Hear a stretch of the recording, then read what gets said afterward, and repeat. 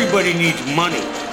That's why they call it money. The best things in life are free, but you can give them to the birds and bees. I need money. From Fool Global Headquarters, this is Motley Fool Money. Welcome to Motley Fool Money. I'm Chris Hill.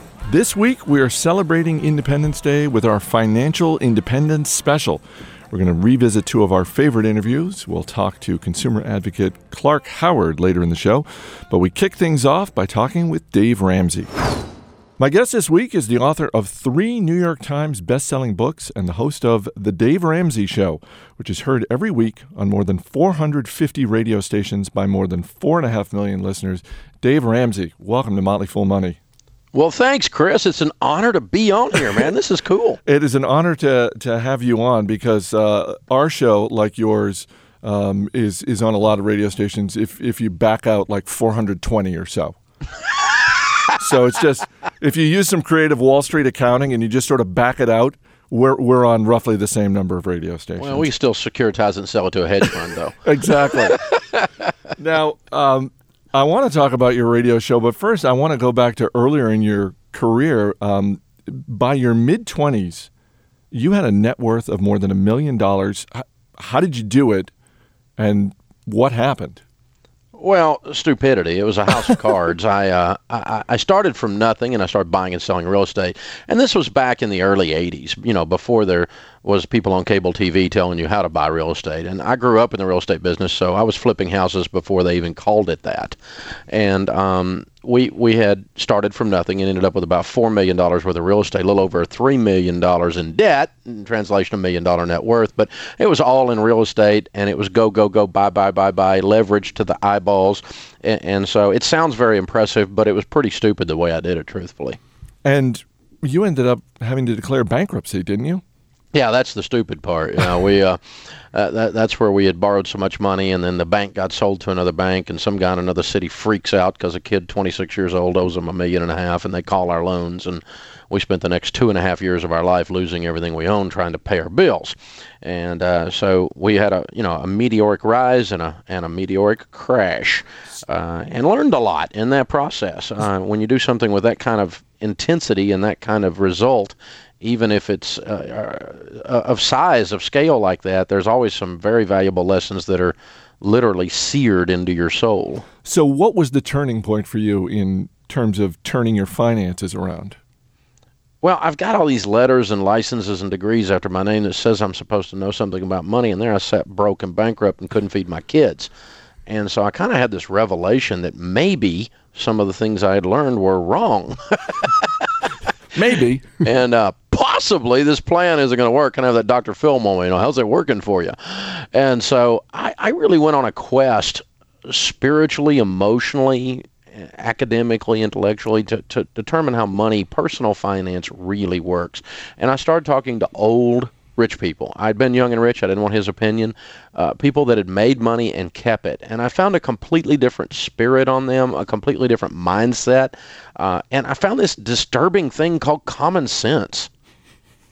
Which as the old saying goes, is actually not all that common. Exactly. You're listening to Motley Fool Money. We're talking with Dave Ramsey, host of The Dave Ramsey Show, heard coast to coast on 450 radio stations. Dave, what is, in your opinion, the single biggest mistake that people make when it comes to their personal finances? Not paying attention. They're not, as Stephen Covey says in the old book, 7 Habits of Highly Effective People, the number one habit is to be proactive, to happen to things. If you will listen to Ramsey, listen to Orman, listen to the Fools, and not concentrate on the nuances of little tiny things where we might bump heads or something, but instead just be learning and growing and thinking about money, you'll win. The average millionaire can't tell you who got thrown off the island, but a bunch of broke people can. Now, do you think the whole notion of paying attention to your money, because it seems like money, for all of the information we have at our fingertips, money is still kind of a taboo subject. It's kind of right up there with sex in terms of taboos. We're not really supposed to talk about it all that much. I know in my house growing up, we didn't really talk about money. Is that one of the challenges that people have to overcome?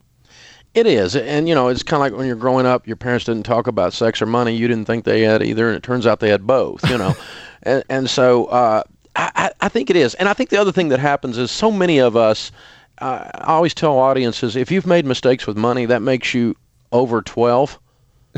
And so many people made mistakes with money, and they seem to think everyone else doesn't. And so there's a tremendous amount of shame and guilt around the subject of money.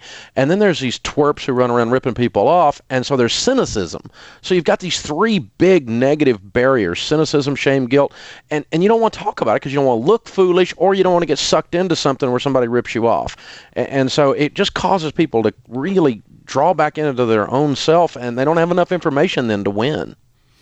So how do you break the ice with someone? How do you talk about it in a way? Because, there are some people, some of our listeners, some of your listeners who probably have a pretty good handle on their personal finances, but maybe there's someone in their life, in their family, a good friend or something like that they think might be struggling. What's a way to break the ice and actually talk about it? Well, remember that they feel guilty or ashamed about having made mistakes. And so a real good place to meet them is right there. Instead of coming in and saying how smart you are and wagging your finger and how dumb they are, why don't you talk about all the times that you made mistakes? And then they look at you and go, but yeah, you've got money. Yeah, I know, but I overcome the mistakes. I overcame the mistakes. I used to never do a budget. I used to never have an emergency fund. I couldn't even spell Roth, but here's what I did. But I've done all kinds of dumb things too. And so don't let the dumb things freeze you and paralyze you. And gosh, if I could ever help you in any way, I would. And if you'll just go in there and be comfortable enough in your own skin that you don't have to impress the people in your life, and instead just love them where they are, they'll start asking you questions about money, and you can start answering them then. You're listening to Motley Fool Money, talking with best-selling author and radio show host Dave Ramsey. Dave, looking at America over the last couple of years in the wake of the financial crisis, do you think that we're becoming more responsible in terms of managing our money, or is it sort of back to business and credit card debt as usual? Well, this last crash was the emotional Great Depression for some people, meaning that I remember my grandfather from the Great Depression. When we would go to his house, when we were taking something apart, we had to pull the nails out of a board, straighten them out, and throw them into a coffee can. He learned his lessons, and he was emotionally changed by the Great Depression.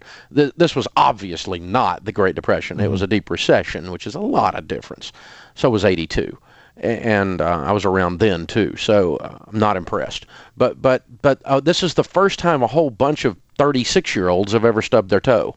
They've ever been in this kind of environment. And so it's changed the way they view things. And for some of them, they learned their lessons and have become more fiscally conservative in terms of, now I'm going to have an emergency fund. Yeah, I'm getting rid of the stupid credit card debt. And then there's some people that'll never learn their lesson, and they're just going to go right back to it. Now, we talked about how you managed and mismanaged your money earlier in your life. What about now? How do you invest your money now? Do you still invest in real estate at all? I do. I love real estate, particularly right now. I think it's on sale. I think we're at Kmart and the blue light's on. And I'm buying it. I bought more real estate in the last year than I bought in 10 years because I just think this is awesome. And I'm going to look like a genius in a decade. And of course, but I pay cash. I don't borrow money. So I just, that limits me on how much I can buy and what I can buy. I was looking at a deal the other day that was outside my realm, and I still wanted it, but I'm not doing it. So, and then I buy mutual funds. I'm just a boring guy. What has been the biggest shift in the way that you think about money? From earlier, I quit looking for the magic beans. I quit looking for that one thing, that deal. And as I've met with wealthy people for 2 decades now doing this, and literally thousands of millionaires, and you guys have too, I'm amazed at how simple their lives are. I always thought it was going to be so sophisticated and so multi-layered with some kind of weirded out estate planning tools or something that I wouldn't be able to grasp. And there is some of that you need to do and understand, but most of the people that I know that have $10 million or more are very simplistic in their lives and in their investing. They don't have a whole bunch of things they do. They don't have some kind of weird corner on something that no one else knows about. They're just the tortoise. They're not the hare. And every time I read the book, the tortoise beats the hare. Coming up, more with Dave Ramsey. Stay right here. You're listening to Motley Fool Money.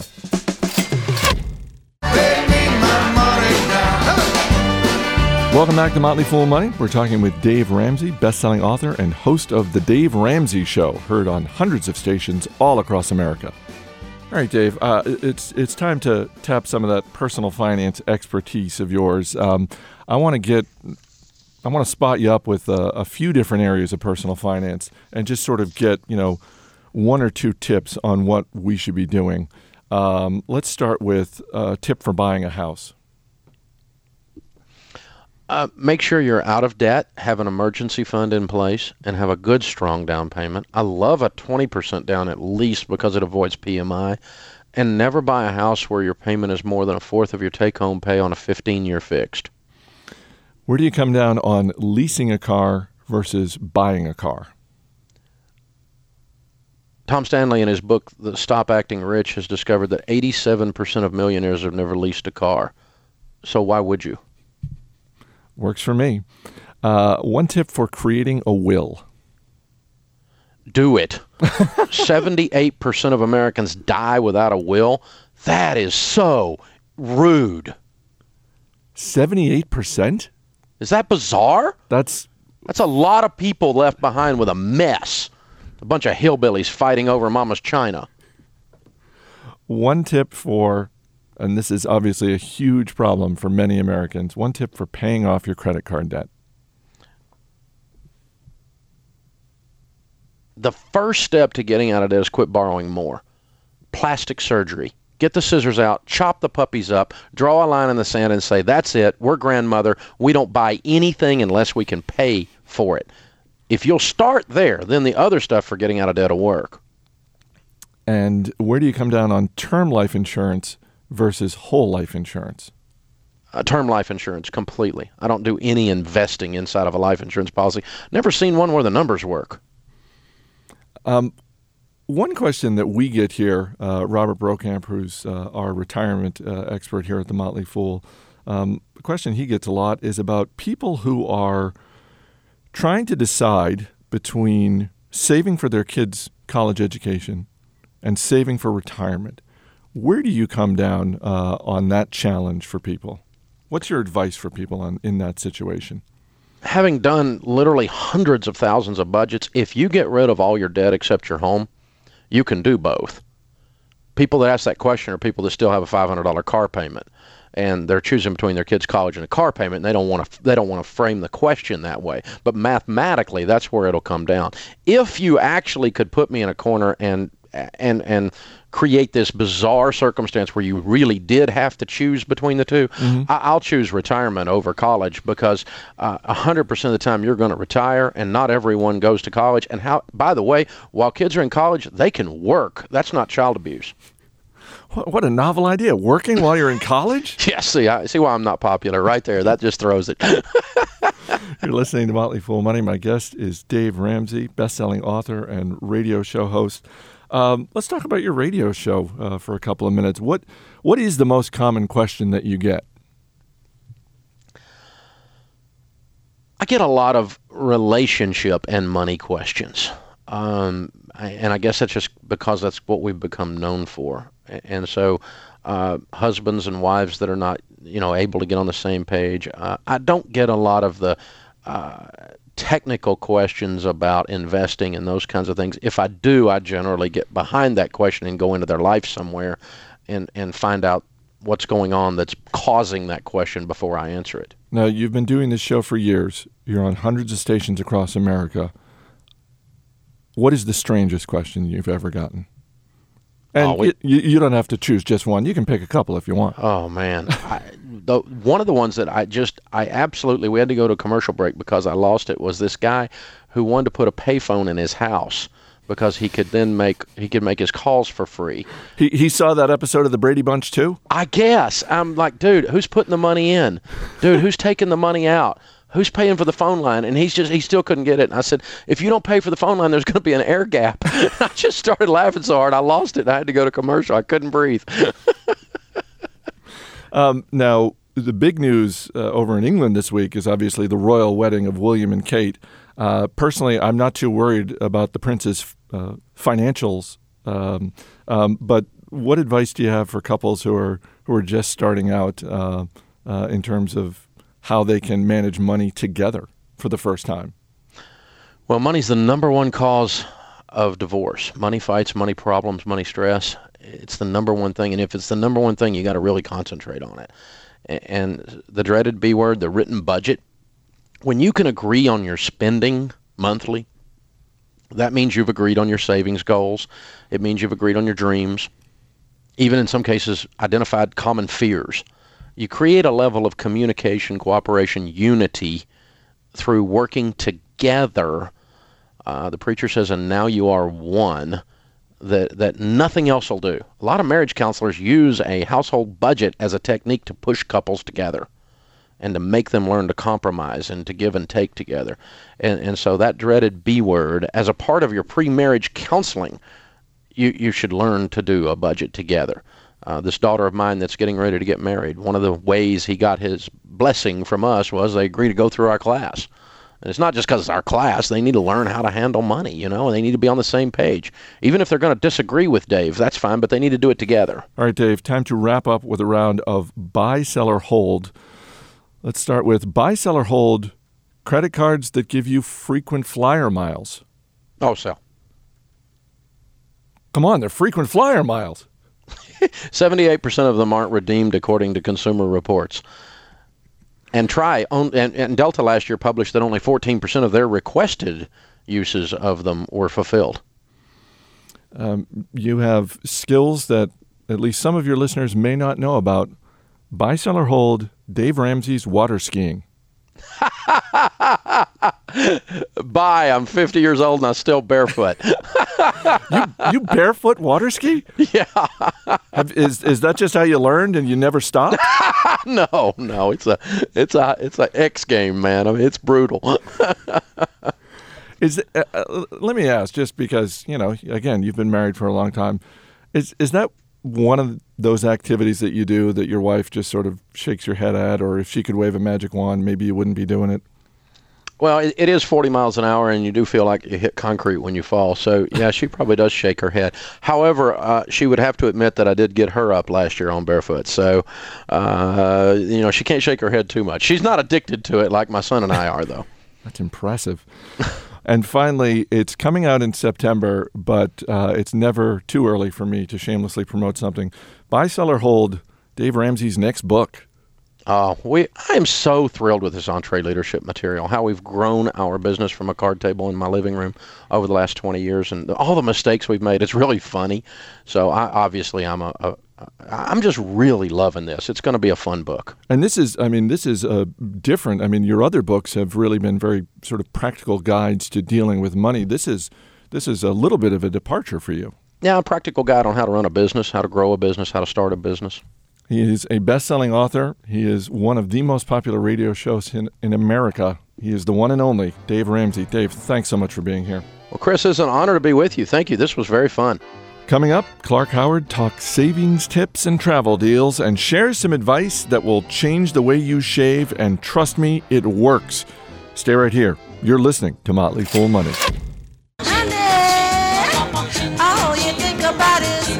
Welcome back to Motley Fool Money. It's our financial independence special. You can call our next guest a lot of things, including cheap. Clark Howard is heard every day on more than 200 radio stations across North America on the Clark Howard Radio Show. He's got a television show on the HLN network, a website, and he is the author of multiple bestsellers. His latest is Clark Howard's Living Large in Lean Times. Clark, thanks for being here. Thank you so much for having me, and I wish we weren't in lean times in America. I join you in that thought. All right, let's get to the book, Clark Howard's Living Large in Lean Times. What is something that someone can do in the next week, the next month, and the next year to improve their finances? Let's go short term to longer term. Well, short term, every time a bill comes in over the next week, see if you can take a scalpel to it.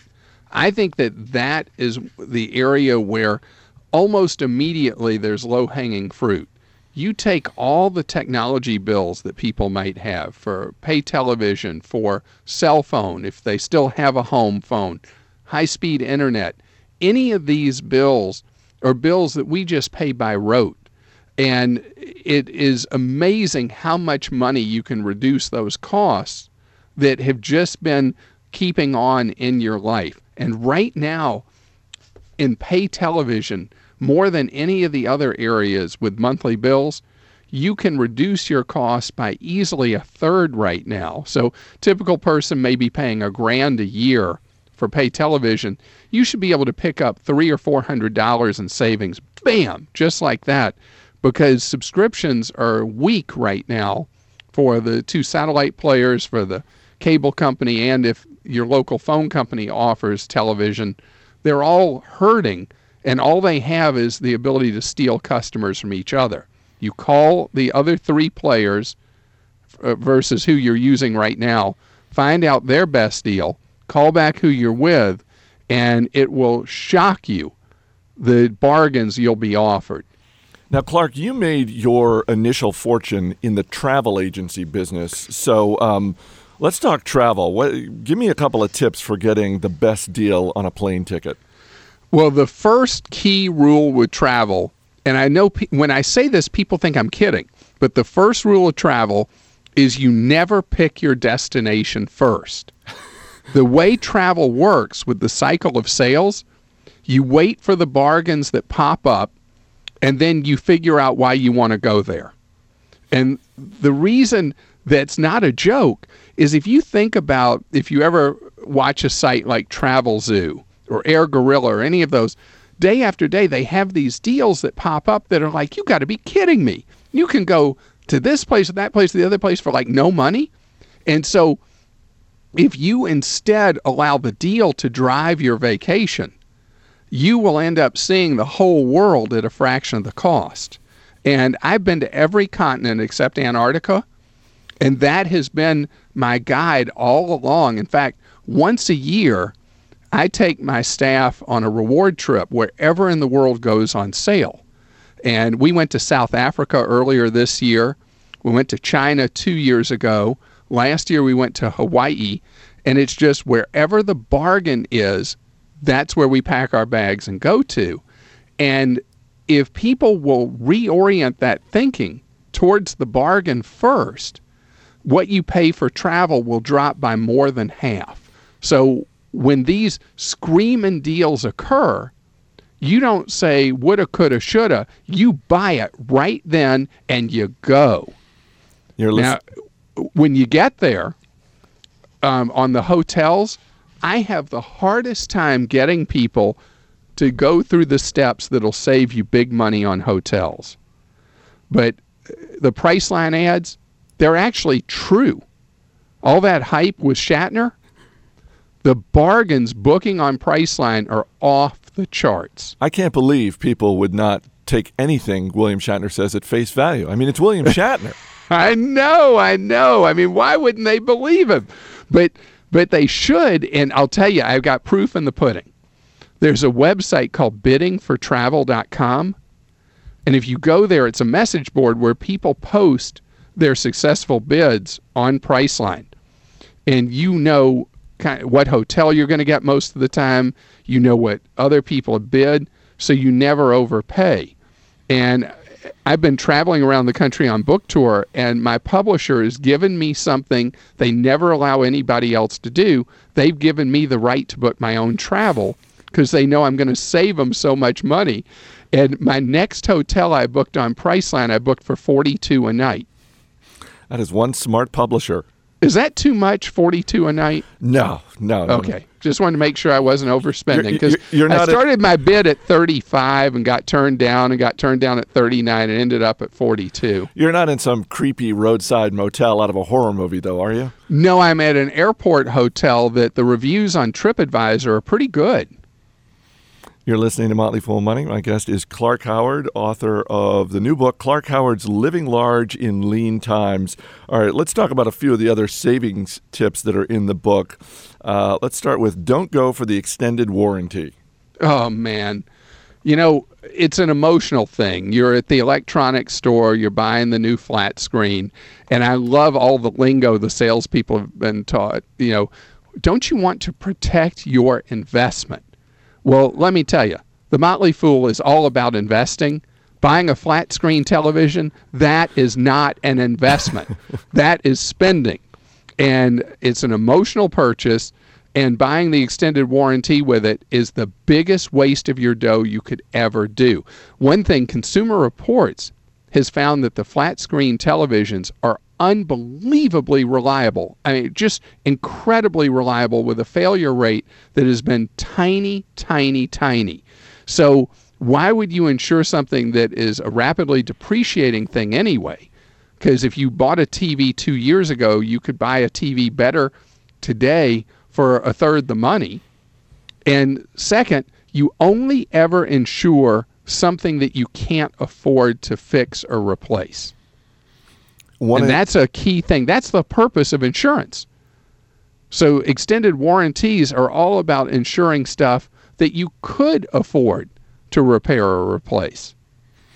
Another tip you have deals with a company that we're big fans of here at the Motley Fool, and that's Costco. And you say, if you're at Costco, look for prices that end in 97. What is That's right. What's the magical power of 97? Well, Costco is an internal thing. Marks items with 97 cents that are things they're closing out, that they're clearing out, and they've marked down below Costco's hard cost in that item. The maximum any item can be marked up in Costco is 14% on brand names, 15% on their private label, Kirkland Signature. So if you see it on 97, they're taking a hit, you're getting the savings. The funny thing is it used to end in 77 cents. And I wrote about that in a prior book, and they got upset with me for talking about it, so they changed it to 97. And I talked to the CEO, and he said they've given up. They know that whatever they change it to, I'll talk about that too. And Sam's Club does it a different way. Sam's Club does anything that ends in a penny. So 41 cents, 91 cents, 71 cents, anything like that is the equivalent of a markdown at Sam's Club. You know, I've had the chance to interview Jim Sinegal, the CEO of Costco, and I really wish I had, been a fly on the wall for that conversation between the two of you. Well, he's a great guy. He doesn't quite get me, but he's a great, great guy, and he really does have that spirit that I hope survives his retirement, which is that everything they focus on, everything, is the employee and the member. And the stockholders, interestingly enough, the stockholders come in third place in that mix, and that's always upset Wall Street. In fact, Wall Street refers to Costco cynically as the world's largest co-op. But the truth is that people know that Costco has integrity, they trust it, and over time they've grown and grown and grown and ultimately been a good investment for stockholders in spite of the fact that the stockholders come in third. Another savings tip from your book, reuse disposable razors. Yeah, I'm on the same razor since March. It's a 17-cent razor. And all you do is you dry the razor after you use it each time, because the only thing that degrades a razor is moisture, not the act of shaving. My last razor lasted a year, and I had a photo shoot this morning, and the makeup artist knew I did this with the razors, and she says that this razor's done. Her opinion was I wasn't going to make it a year with this one. This one's only going to make it, 5 months or whatever, that I needed to bail on it. But I'm not quite ready to give up on it. I'm kind of in pain just thinking about this. I mean, I think I trade out my razor every couple of weeks. Yeah, and you're probably using one of those way overpriced multi-blade razors, right? Yes, I am. All right, so try it my way. This is like an intervention. Dry that blade for each time after you use it. Just dry it with the towel. Okay. See if you don't stretch that 2 weeks to 4 or 6 without any nicks or cuts. I bet you that I'm going to save you money, because where I pay 17 cents for a blade, you're throwing away $3 a blade, and I feel really bad for you. Yeah, but I'm not cutting myself like I'm sure you are. I do not. As soon as I hit the point that I'm going to nick or cut, that blade's done. Now, that may take 7 or 8 months for that to happen, but at that point, I'll give up on that blade. More with Clark Howard coming up. You're listening to Motley Fool Money. Welcome back to Motley Fool Money. It's our financial independence special. You're listening to Motley Fool Money, talking with Clark Howard. His latest book is Living Large in Lean Times. It is already a New York Times bestseller. Clark, what do you think is? I know there are a lot of mistakes that we all make when it comes to personal finance, and clearly I'm making one with my expenditures in the realm of shaving. But what do you think is the single biggest mistake? Cars. Really? Running away from the pack. You know, it would be like having a Kentucky Derby where the first horse wins by 30 lengths, because cars are the second biggest expense in our lives after housing, and we tire out of a car before the car wears out. And cars are an incredibly expensive part of our lives. If you think of it, when you buy a new car, the typical person cycles out of that car after it's 3-4 years old. Many times, they're not even done with the loan on the car they took out. And so it's like flushing money down the toilet every single month. If someone can change the cycle and keep a car longer, and the ultimate goal would be with a new car, keep it 10 years, you totally change your long-term financial future. What do you do for yourself with cars? Do you own a really old car? Do you lease? Well, did you just cuss at me? Are we allowed to cuss? I think I heard the word lease. We do not, in polite company, use that word. Wow, that's the next time I'm at the Howard household, I will keep that. I'll keep my tongue in check. Yeah, we're going to wash your mouth out with soap on that one.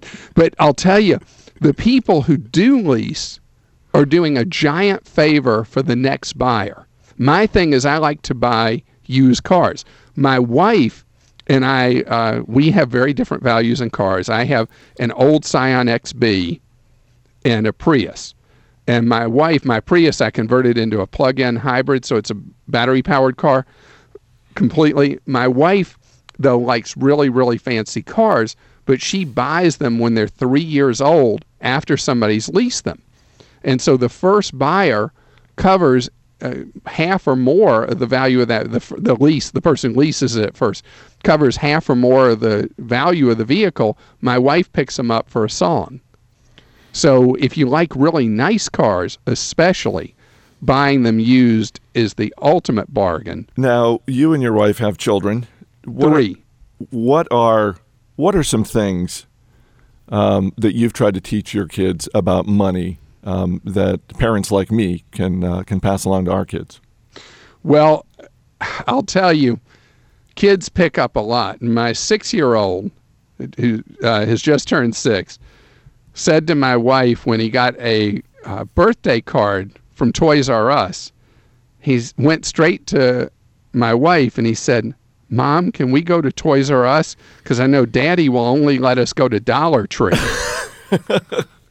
So he knows kids, he knows which parent to work. Exactly. Kids learn that. But all 3 of my kids, I have a 22-year-old, a 12-year-old, and a 6-year-old, and at their various stages of life, all of them have picked up stuff from me, in more or less, in ways to handle money differently than maybe their friends do. And I remember my 22-year-old, when I got her first cell phone, her friends would say, "What cell phone company are you on?" And she'd tell them what company. They'd say, "What is that?" And it was funny because I'm always looking for the best deal. And my kids piece by piece, bit by bit, learn that. And they learn that the benefit of that is that you have money left at the end of the month. But the thing I do for my kids that I think is something any parent who can afford it should do is the daddy match, or the mommy and daddy match, or whatever you want to call it. That if your kid is working in the summer, working part-time at school, that every dollar he or she saves, you match it with $1 into a Roth account. And you use it as a bridge to teach the concept of deferring wants, saving money, and teach what a mutual fund is, an index fund, an investment account. You're listening to Motley Fool Money. My guest is Clark Howard, author of the new best-selling book, Clark Howard's Living Large in Lean Times.